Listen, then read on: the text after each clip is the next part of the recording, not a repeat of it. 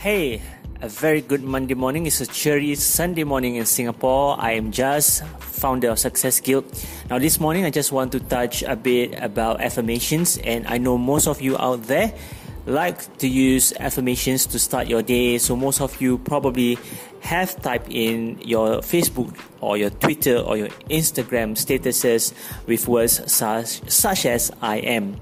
Now, I've always believed that the words I am indicates that you are validating yourself. You know, most of us have been taught or perhaps have read self-help books, motivational books, self-help gurus, coaches and such tell you that in order for you to affirm or validate yourself, start with I am statements. So you can probably say things like, I am happy, I'm sad, I am confident, I am purposeful, and then you are asked to write in the reasons as to why you feel so.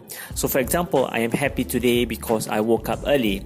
I'm feeling blessed today because my wife made breakfast for me. I'm feeling cheerful because my daughter kissed me before going off to school. So something like that.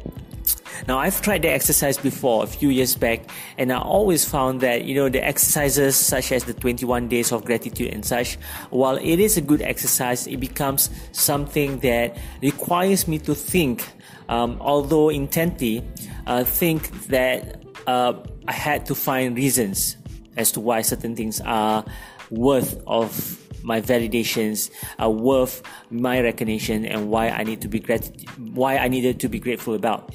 So I just want to twist the framework of how you can use those statements, and instead of using I am first, perhaps you might want to put in your reasons as to why you feel that way.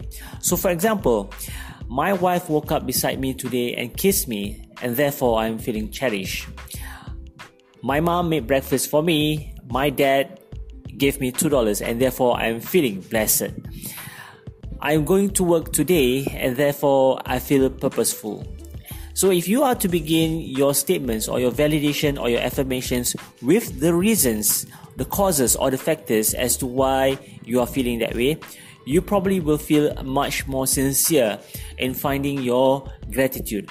So that is something you might want to consider using, or perhaps changing the way you're putting things across to yourself by sincerely finding factors or reasons as to why you are feeling that way.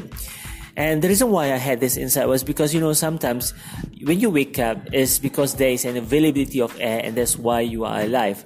I can't probably say that I am alive because I am breathing. I am probably needed to say because there is fresh air that's provided by God. That is why I'm feeling fulfilled, I'm feeling alive, I'm feeling good about myself. And that is something that you can't validate by starting with the word I am first, right? So that's just a thought that you might want to consider.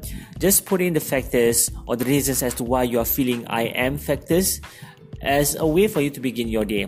So perhaps you might just want to try that and tell me how it feels like for the next few days. Alright, so till I speak to you again, have a pleasant and a wonderful Monday. Bye.